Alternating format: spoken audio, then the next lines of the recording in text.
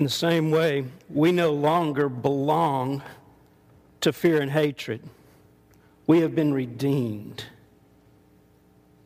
And I think we understand what that means on one level and what we've received, but we're not always clear and sure what that means as far as our ministry and what the next step is for us.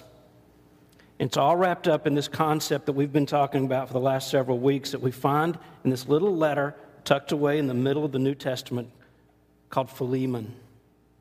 We're going to wrap that up today, and we thought it was really appropriate to use that clip from Les Miserables. That's been one of my favorite stories. It's a novel by Victor Hugo. I've read it years and years ago. I've seen the musical several times. I've seen the movie. There's another movie coming out, I think in November, around this same story. It's just beautiful, it's tragic, and it's huge all at once. And I think that scene is one of my favorites because it really is such a metaphor of what God has done in our lives.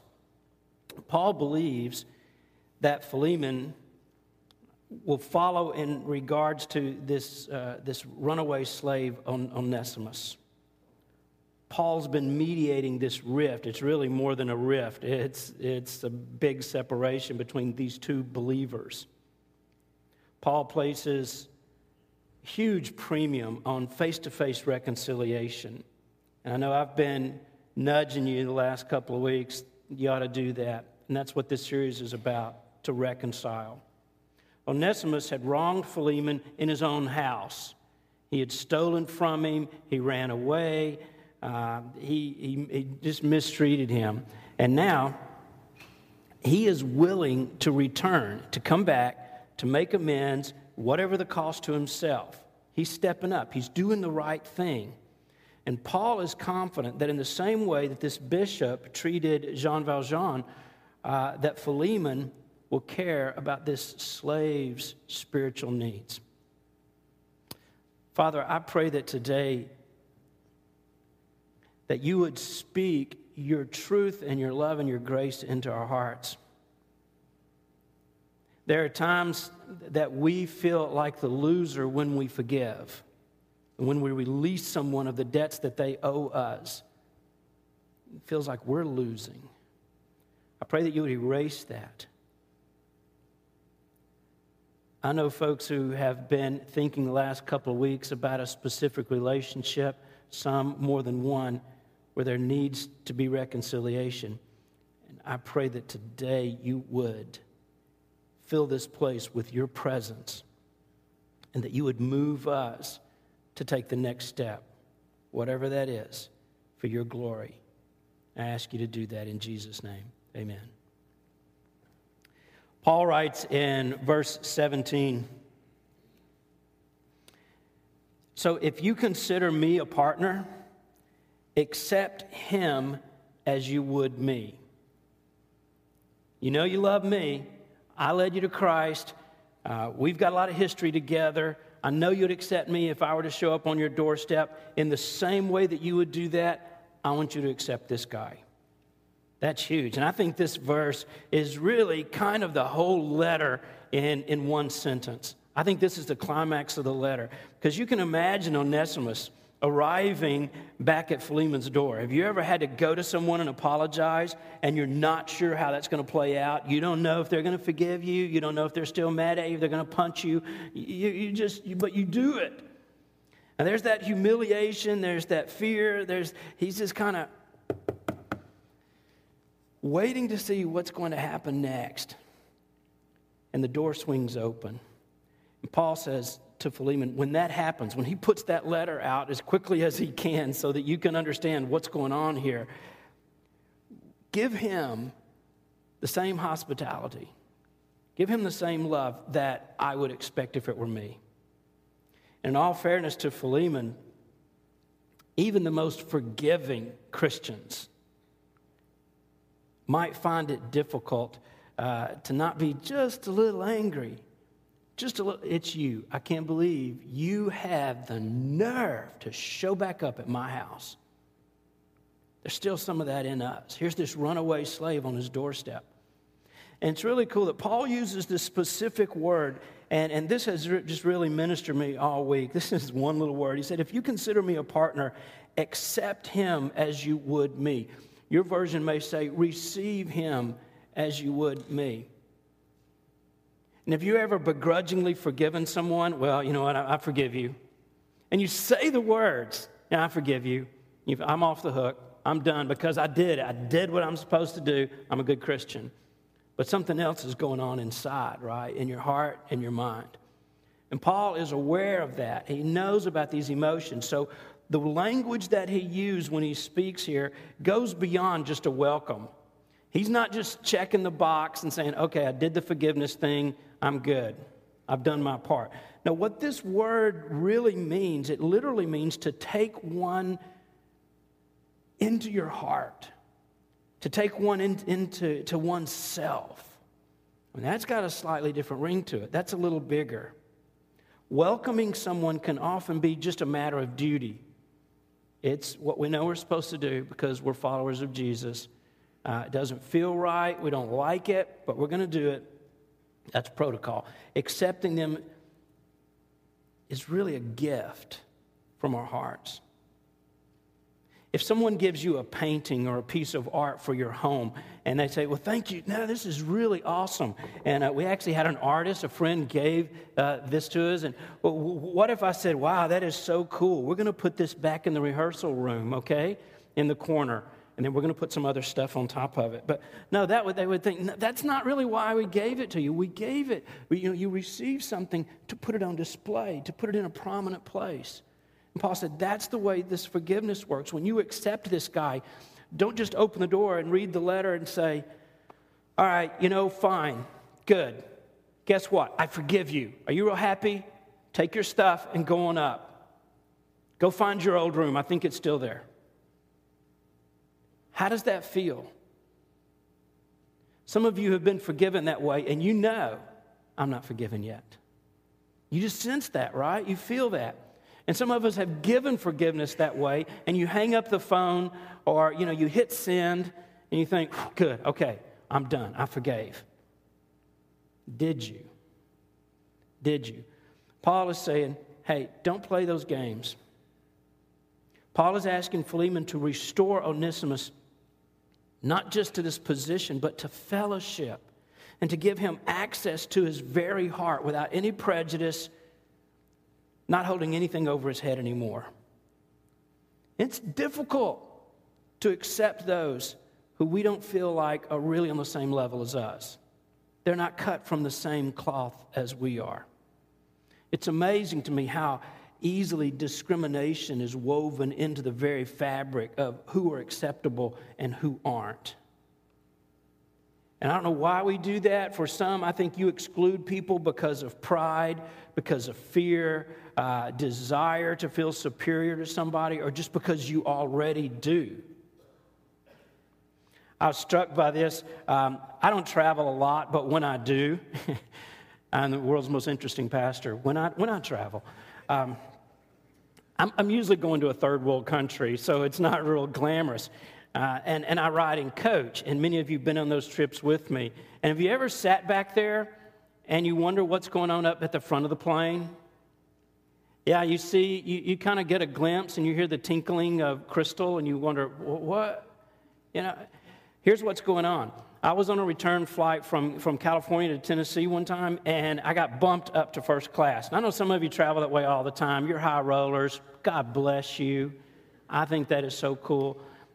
It's a little weird that you let your pastor ride back there while you ride up front. But I'm just saying, that's okay. It's between you and, But I got to ride up front. And so I dig in, I sit down. And the first thing I notice are the seats. Have you ever sat? They're leather. They don't have any stains on them. It's wide. I thought, yeah, I see. I like this. And the lady comes up and says, would you like something to drink? And I go, now? Yeah, now. Yeah, bring me a Diet Coke. And they're all drinking other things. And it's so glamorous. It's nice. And I realize I can move my feet. I'm not a real big guy, but even I get squished in the back.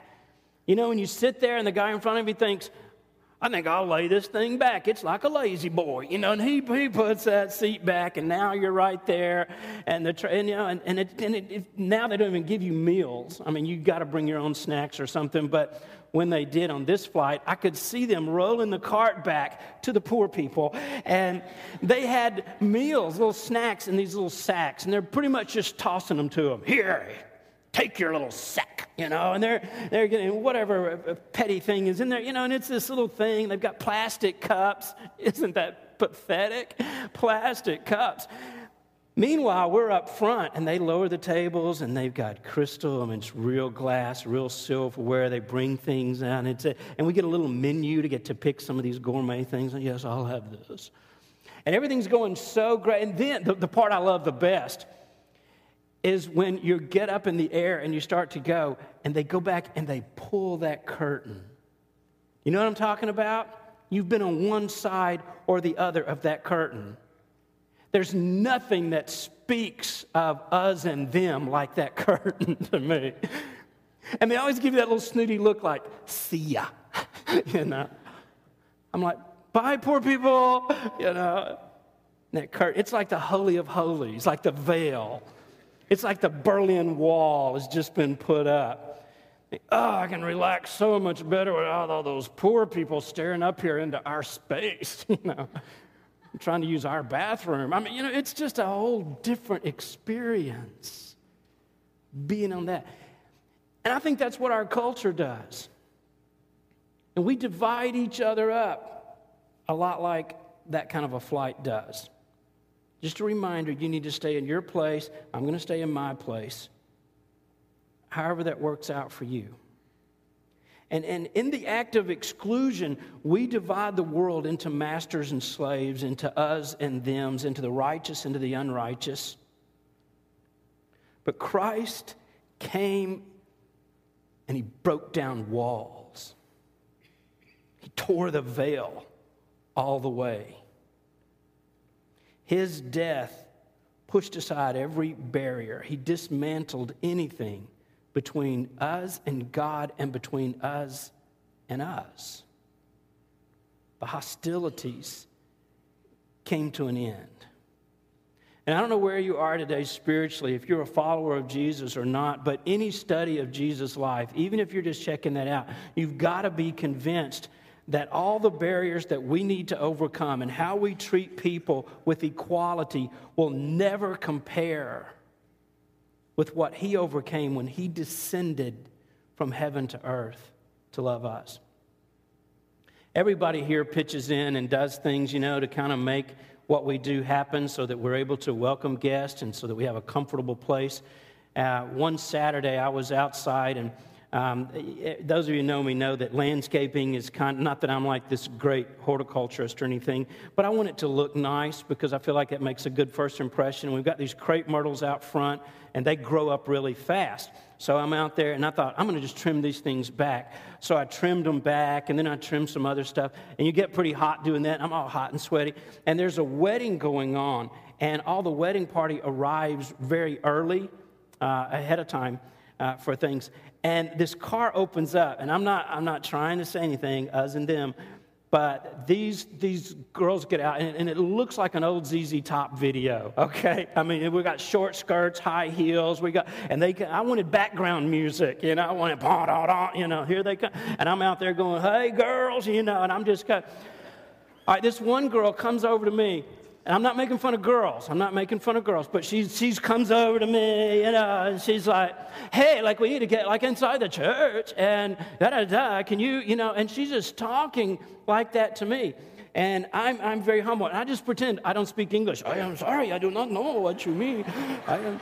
And so I thought, you know, and she's so disrespectful. And the other girls are standing there, and they're doing this. I mean, just the body language, the everything, like, can you get that guy to hurry it up, you know, we got to get in and everything. So I go, yeah, you know, I think I got some keys here. So I shuffle over and I get the key and I let them in. Now later, I go home, take a shower, I come back because guess what? I'm performing the wedding. Yeah. This is that moment you want to live forever. I come back, I've got on my black suit, Oh, I look so good. So I come in. And these girls, these ladies, they're standing right out there and they recognize me. And they begin to talk to each other as I'm coming up. And you know what the conversation is. Is that same guy? Oh, yeah, that's the gardener. Oh, he's the senior pastor. Like, that's a place of respect, right? Yeah, only in this room. But we're talking about, hey, so where are you from? And da-da-da-da, we talk. And finally, one of the ladies speaks up and says, I'm so sorry that I spoke to you. I was so rude. And that, I said, hey, that's okay. That's all right. But you know what that spoke to me? Is how we treat people differently according to how we have ranked them in our minds. Wherever we go, whether it's next door, whether it's to Haiti, whether it's to Africa, wherever it is that you find yourself in your classroom and you began to break down the us and thems, in your job, God wants us to learn something today about how we love each other and how we even see each other. God took this derelict slave and he's going to become an ambassador for the kingdom. He took a shady character named Zacchaeus and he redeemed him and he became a son of Abraham. He took a terrorist named Saul who loved nothing more than to persecute and even murder Christians. And he became the most powerful voice in the world for the gospel to the Gentiles. And now we have this privileged slave owner who's about to learn something of Christian charity. And that extends to everybody, including even slaves. So for Philemon to accept Onesimus is to extend this same grace that he had received. He's got to give it out. And it doesn't mean that Philemon has to overlook the wrong that's done to him. I think some of us get that idea that that's what forgiveness is all about. God doesn't call us just to blind tolerance. The wrong has to be dealt with. What he's saying is, yeah, but the way you deal with it is through forgiveness. That's the appropriate way. Forgiving the wrong. Look at verses 18 to 20.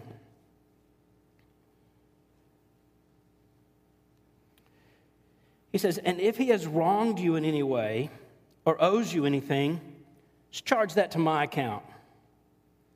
I, Paul, write this with my own hand. I will repay it.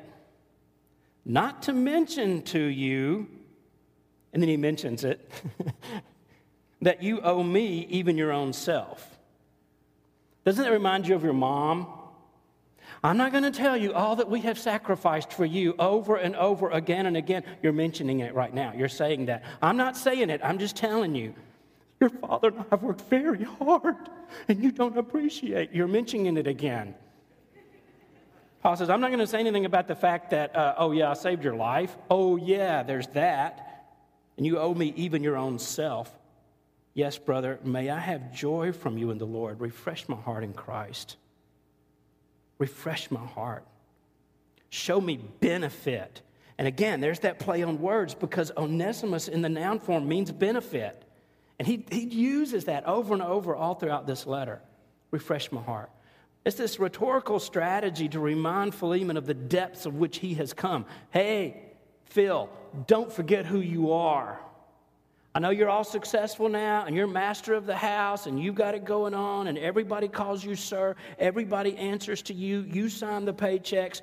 But the very thing that brought you to this place was the grace of God. And I don't think Paul's trying to be manipulative or, petty. I don't think he's trying to do. It would just be so inconsistent with who he is and really the character of this whole letter. I think what Paul's doing is just reminding Philemon of the basis of their relationship. Phil, don't forget where you came from. Don't forget your roots. I've got pictures. Like Onesimus, Philemon was brought to faith through Paul's ministry. Paul suddenly and skillfully converts Philemon from a creditor to a debtor.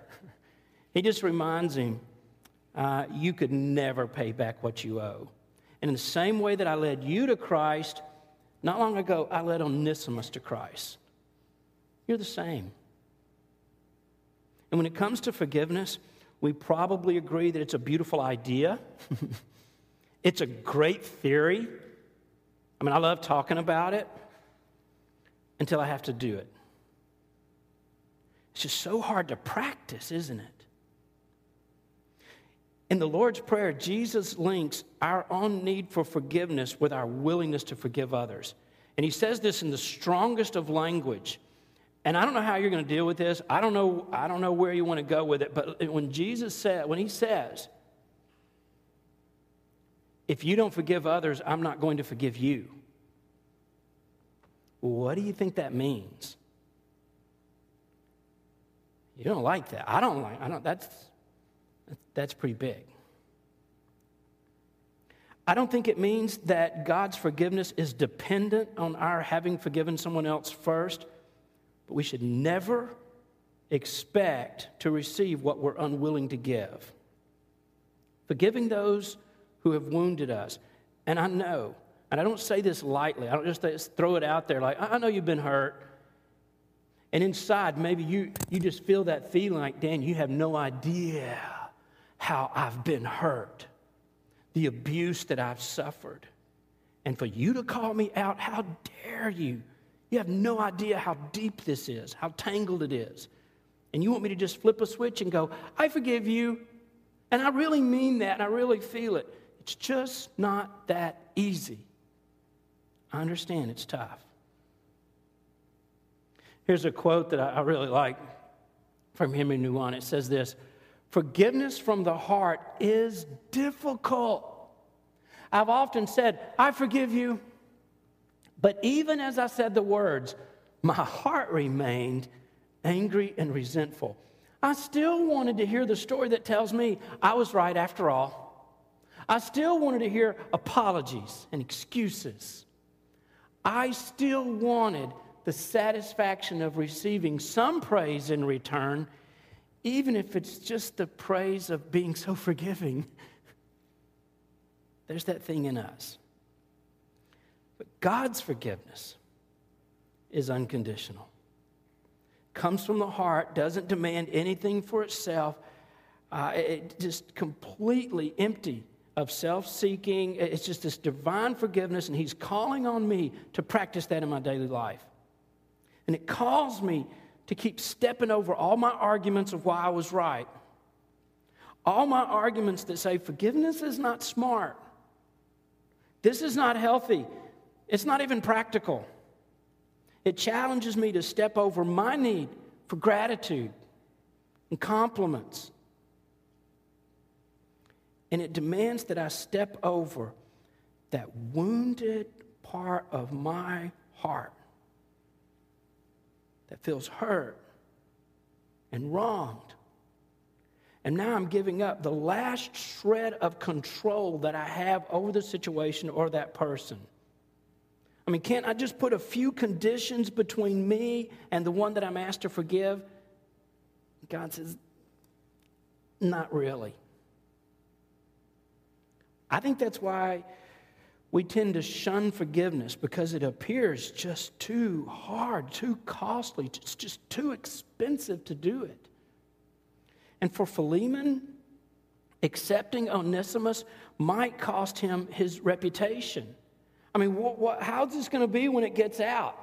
Especially among the other slaves. Did you hear about Onesimus? Yeah. What happened to him? What'd they do? Nothing. What? I mean, he stole all that stuff and he ran away. Yeah, and he came back. Philip he forgave him. He didn't do anything. I mean, what's that going to do? How's he going to stay in control? He's been victimized. I mean, doesn't he have a right to do that? I mean, this kind of forgiveness crosses the grain of everything in society, everything we accept as normal. And well, yeah, of course, it should be this way and that way. Check this out. Forgiveness is the only way to break the cycle of oppression. Some of you, if you don't forgive your mama and your daddy, they will pass away, and you will continue to nurture that bitterness. It's going to come out in your life, and it's going to come out and leak into the lives of your children. And that's true whether it's an old lost love or whether it's an old boss or an employee, or the only way to appropriately deal with that hurt and that thing you've carried in you, maybe for a long time, maybe for years, is forgiveness. And we've talked before what forgiveness really is. It's not giving permission. It's not throwing down any boundaries that you have in your life that are safe and sensible. You're simply telling another person, you don't owe me anything anymore. The debt's gone. You know, when I first read this, I thought, why does Onesimus, why does he need forgiveness? I mean, he tried to escape from this dark oppression of slavery, and he needs to be forgiven. I mean, wasn't he really the one victimized after all, not Philemon? And I think it's this weird thing in life that we're all victims and we're all perpetrators, right? I mean, today you may be on this side of an issue and tomorrow you're on that side. I think he was like that. We're caught in this web of sin. And any oppressive system makes it impossible for people to be pure-hearted and to avoid hurting others. Because it's hurt people who hurt people. That's where it comes from. And we prefer to regard ourselves as the ones being wronged. Well, I was just right in that, and you know me, how holy I am, and how spiritual I am, and how I could never hurt another human being. You know, and you start going back through, and the Holy Spirit, illuminates your memory, and you go, oh yeah, well there was that time I messed up on that, or I did. We're all on both sides of it. In the context of our Christian theology, both Philemon and Onesimus are sinners. And so are we. And we can assume, I think because Onesimus returns, that he has forgiven Philemon. I think when he was converted, as he's tending to Paul, and Paul's in prison, and he understands the crucified life, and he understands what forgiveness is about, and he comes to this place where he says, I forgive him. You know what? I'm going to go home, and I'm going to make this right. Yeah, I was a slave, and I took some things, but he wasn't so great. But that's all done, and I release him from that. Can you imagine every step towards home, what that must have felt like? Before there can be restoration in a relationship, both must repent and forgive the wrongs done by the other. That's the way that needs to work. You must forgive. There is no other way. If forgiveness is going to happen, we must first honestly face the sin, how it affected us, and then we deliberately choose to release to God the debt that's due us. And the only way that happens is when we're willing to look at the cross. Without the cross, there's no forgiveness. When Jesus went to Calvary, he provided the way for us. I mean, he was abandoned by his closest friends. Some of you know how that feels. He was denied by one of his best friends, Peter, 3 times. I don't even know the guy. He was scoffed at. He was abused. He was spit on. He was physically tortured. He was utterly humiliated in one of the most violent ways to put someone to death possible, crucifixion. And Jesus bore the burdens of all that suffering with perfect integrity. He didn't blame or snivel or whine. But in the midst of this pain, this is so amazing to me because he did something completely extraordinary. He granted forgiveness at the moment of humanity's deepest cruelty. Father, forgive them, They don't know what they're doing. So just forgive them. They don't get it. They don't understand. They don't even know it. Please just forgive them.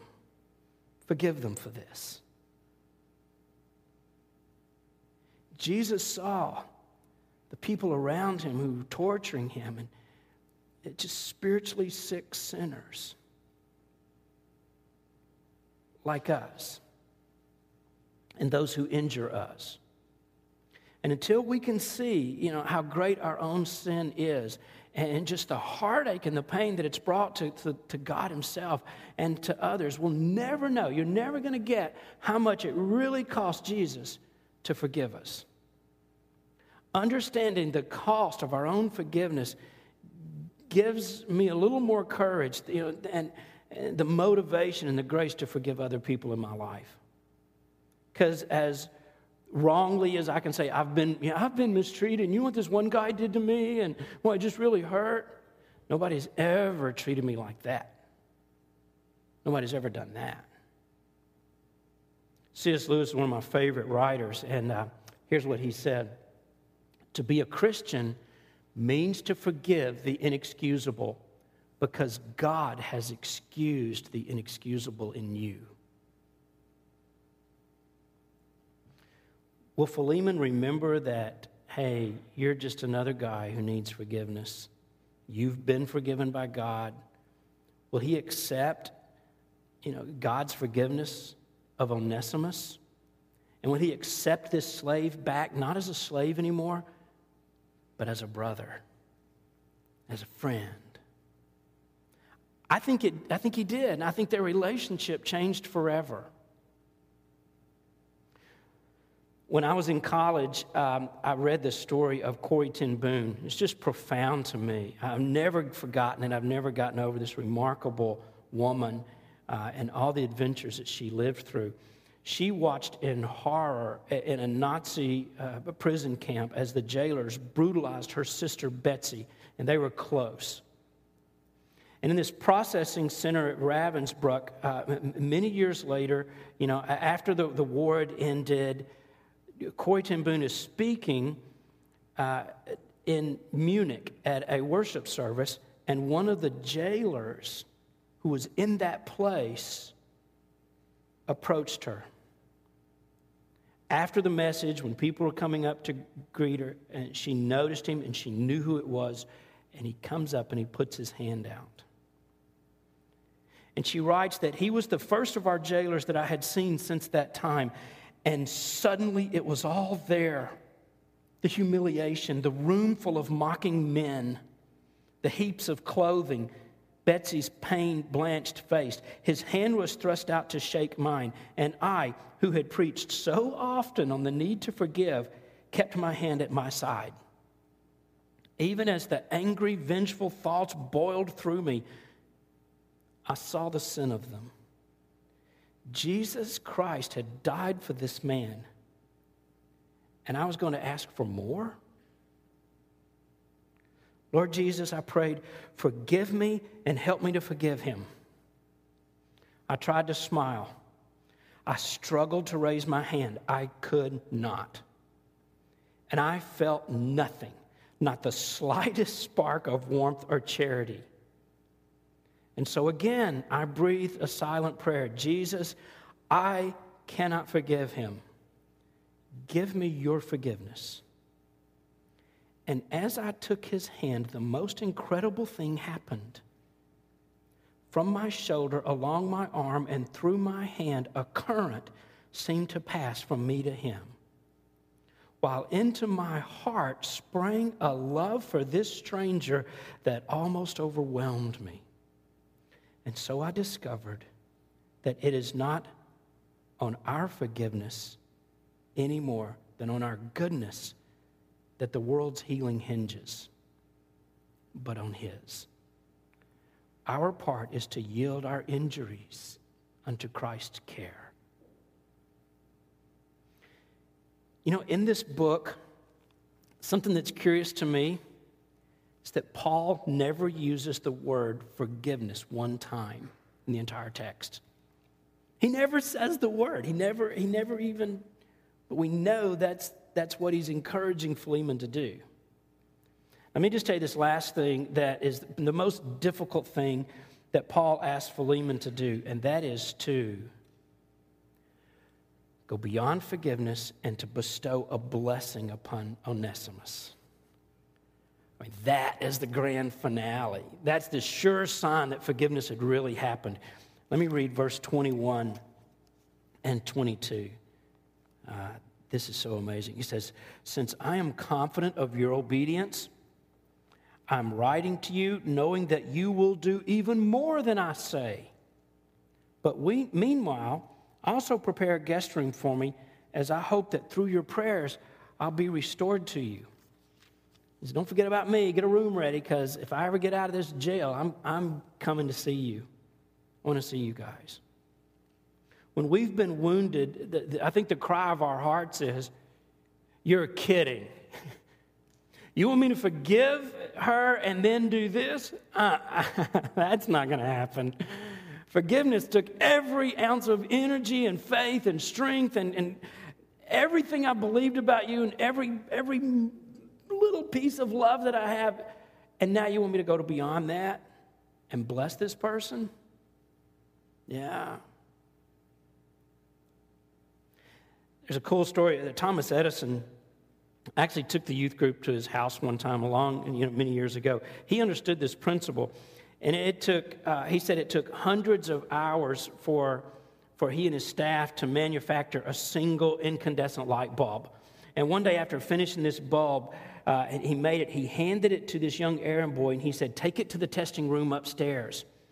And the little boy turned, and as he started up the stairs, he stumbled and he fell. And the bulb, can you just see that in slow motion? The bulb hits the steps and just shatters. And instead of lecturing the boy, Edison, I think, powerfully demonstrated the reality of forgiveness. He reassured him, everything's okay. The staff and I will work on another bulb. They did. It took several days later before they finished it. And when he got done, he turned to the same boy and he handed him the new bulb, and he said, "Please, would you take this up to the testing room?" Can you imagine how that boy felt? He knew he didn't deserve to be trusted with that. Yet here it is. And it was being offered as though nothing had ever happened. Nothing could have restored that boy's confidence and his sense that he's a part of this team more clearly, more quickly than what Edison did. To bless those who have hurt us, deprived of something, in some way handicapped us, is the most extraordinary work that any of us will ever do.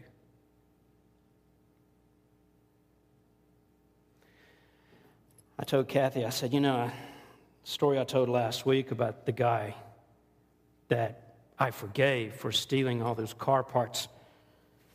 I've decided that I deserve a medal for that. And I'm going to wear this every day as a reminder how good I really am. What a forgiving person I am. And some of those pastors who wear huge crosses on the outside of their suits? I'm going to wear my medal of forgiveness because it is the biggest thing I've ever done. It will be the most extraordinary and the biggest thing that you'll ever do is to forgive, genuinely forgive another person from your heart and then to bless them. Because you won't get a medal for it. There won't be crowds who are cheering you as you cross the finish line. Maybe nobody will know except you and that person. But God sees that. And maybe there's nothing more powerful we do as followers of Jesus than when we forgive. There's this thing I love at the end of the story. This letter is in the canon. It's in our Bible. It's one of our holy books. And it's based on historical evidence. And then some things happened after this was written that are not in the Bible. Years later, Philemon returned Onesimus to Paul in Rome. And I believe that he matured into a great man of God. In fact, 50 years after this book, after this letter and this incident that happened with all the characters we've talked about, when the Christian martyr Ignatius was being transported from Antioch to Rome to be executed, he wrote letters to a number of churches. And one of those churches was one of the most amazing, spirit-filled, powerful evangelistic churches in the world. It was the church in Ephesus. And he praised a certain bishop in Ephesus named Onesimus. In the letter, he even used the same puns and the play on words that Paul had used with Onesimus' name. It appears very likely that Onesimus, the runaway slave, had ultimately become this great bishop, one of the best pastors, one of the best churches that we've ever had. I mean, it could be just a coincidence, but I'm convinced that the power of forgiveness sets people free and it restores lives in a way that nothing else can. There is power in your forgiveness and in your blessing. This is forgiveness. This is reconciliation. It begins by rising above the situation, looking beyond that face, that person, and simply choosing to see the other not as a foe, not as an enemy, but as a friend. And simply, like a fellow soldier who longs just to make it home safely, I understand you've got junk, I've got junk. I'm choosing to forgive you and to bless you. Okay, here's the moment that we've been coming up to. What about you? What are you going to do with this? Sing a song, go eat lunch, critique the message, the music, come back tonight for the goodbye thing for Daniel and move on through your life. You can do that. That's one of your options. Or you can take the next step. Is there someone in your life that God's calling you to give forgiveness? Their face, their name may be in your mind right now. It may be a whole list. Say, Dan, could you extend this because this is going to take a minute? But probably there's one or two people that you feel like the Holy Spirit's going to speak to you about. I don't know. I'm not going to be legalistic about this. I'm just a pastor. I'm just your friend. I'm not the Pope. I'm not going to tell you, here's what you got to do. But I am going to strongly encourage you that if you want to be free, if you don't want to continue to live in the prison that you have created, and if you want to set that person free and extend the grace that God has given you, you need to forgive them. And I don't know how that's going to start. You may need some more time to pray, to think through the conversation in your head. Then I'm going to say this, and they'll probably say this or this, then I'll say this. I don't know. You may need to write a letter, make a phone call. You may need to get in your car and drive someplace and knock on a door like Onesimus did. All I'm going to ask you to do is to be obedient and to take the next step. Whatever the next step is for you, do that and release it to God. Whatever happens after that is it's not up to you anymore. Just get back in your car and drive home. You sent the letter, you made the call, just hang up. If they don't get it, that's okay. You may be on the other side of this. You may say, Dan, as best I know in my heart, I really have released everybody in my life from debt. I don't think there's anybody unforgiven. I'm going to allow the Holy Spirit, you just search me and you tell me. And I honestly, before the Lord, I will do it. You may feel like there's kind of a purity there. But on the other side, think, Dan, but I need to be forgiven.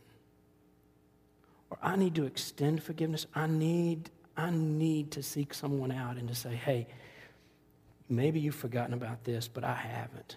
And would you forgive me? There's nothing more humiliating, but there's nothing more powerful that can set you free than just being forgiven.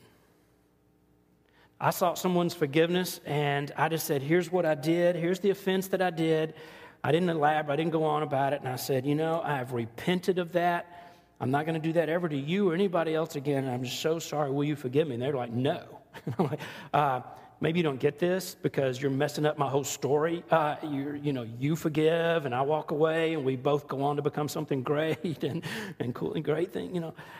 No, I just really, you see, that part is not your responsibility. Whatever happens next, you've done what the Holy Spirit's called you out to do. And there will be blessing. There'll be freedom. It's going to be amazing. It's going to be amazing. So that's what this moment is about. You might can do it in this room. I mean, it may be awkward, but and if somebody comes up to me, excuse us, we got it, and we start duking it out. I don't know, but I know it may be initiated over the next few minutes as you make this commitment. Here's what I'm going to do next. God, I'm going to be obedient. Would you stand and let's start praying through that? And you decide over the next few minutes and then begin to act on it. Father, if this stays in this room and we don't do anything with this series and this little book that you gave us, if we don't forgive, if we don't seek forgiveness, then really what is Christianity about? What is our faith about?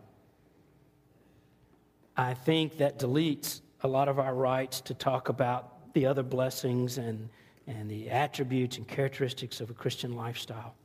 Let it begin here. Let it begin with us. Let it begin right now. Father, I pray that you'd set us free. I pray that grace would explode in this community because we stepped up and acted as a Paul or an Onesimus or as a Philemon. And you blessed through forgiveness in a way that nothing else can initiate. We trust you with it and we give you this moment. Speak to our hearts, Holy Spirit. You're absolutely free. You have all the liberty you need to show us what to do next.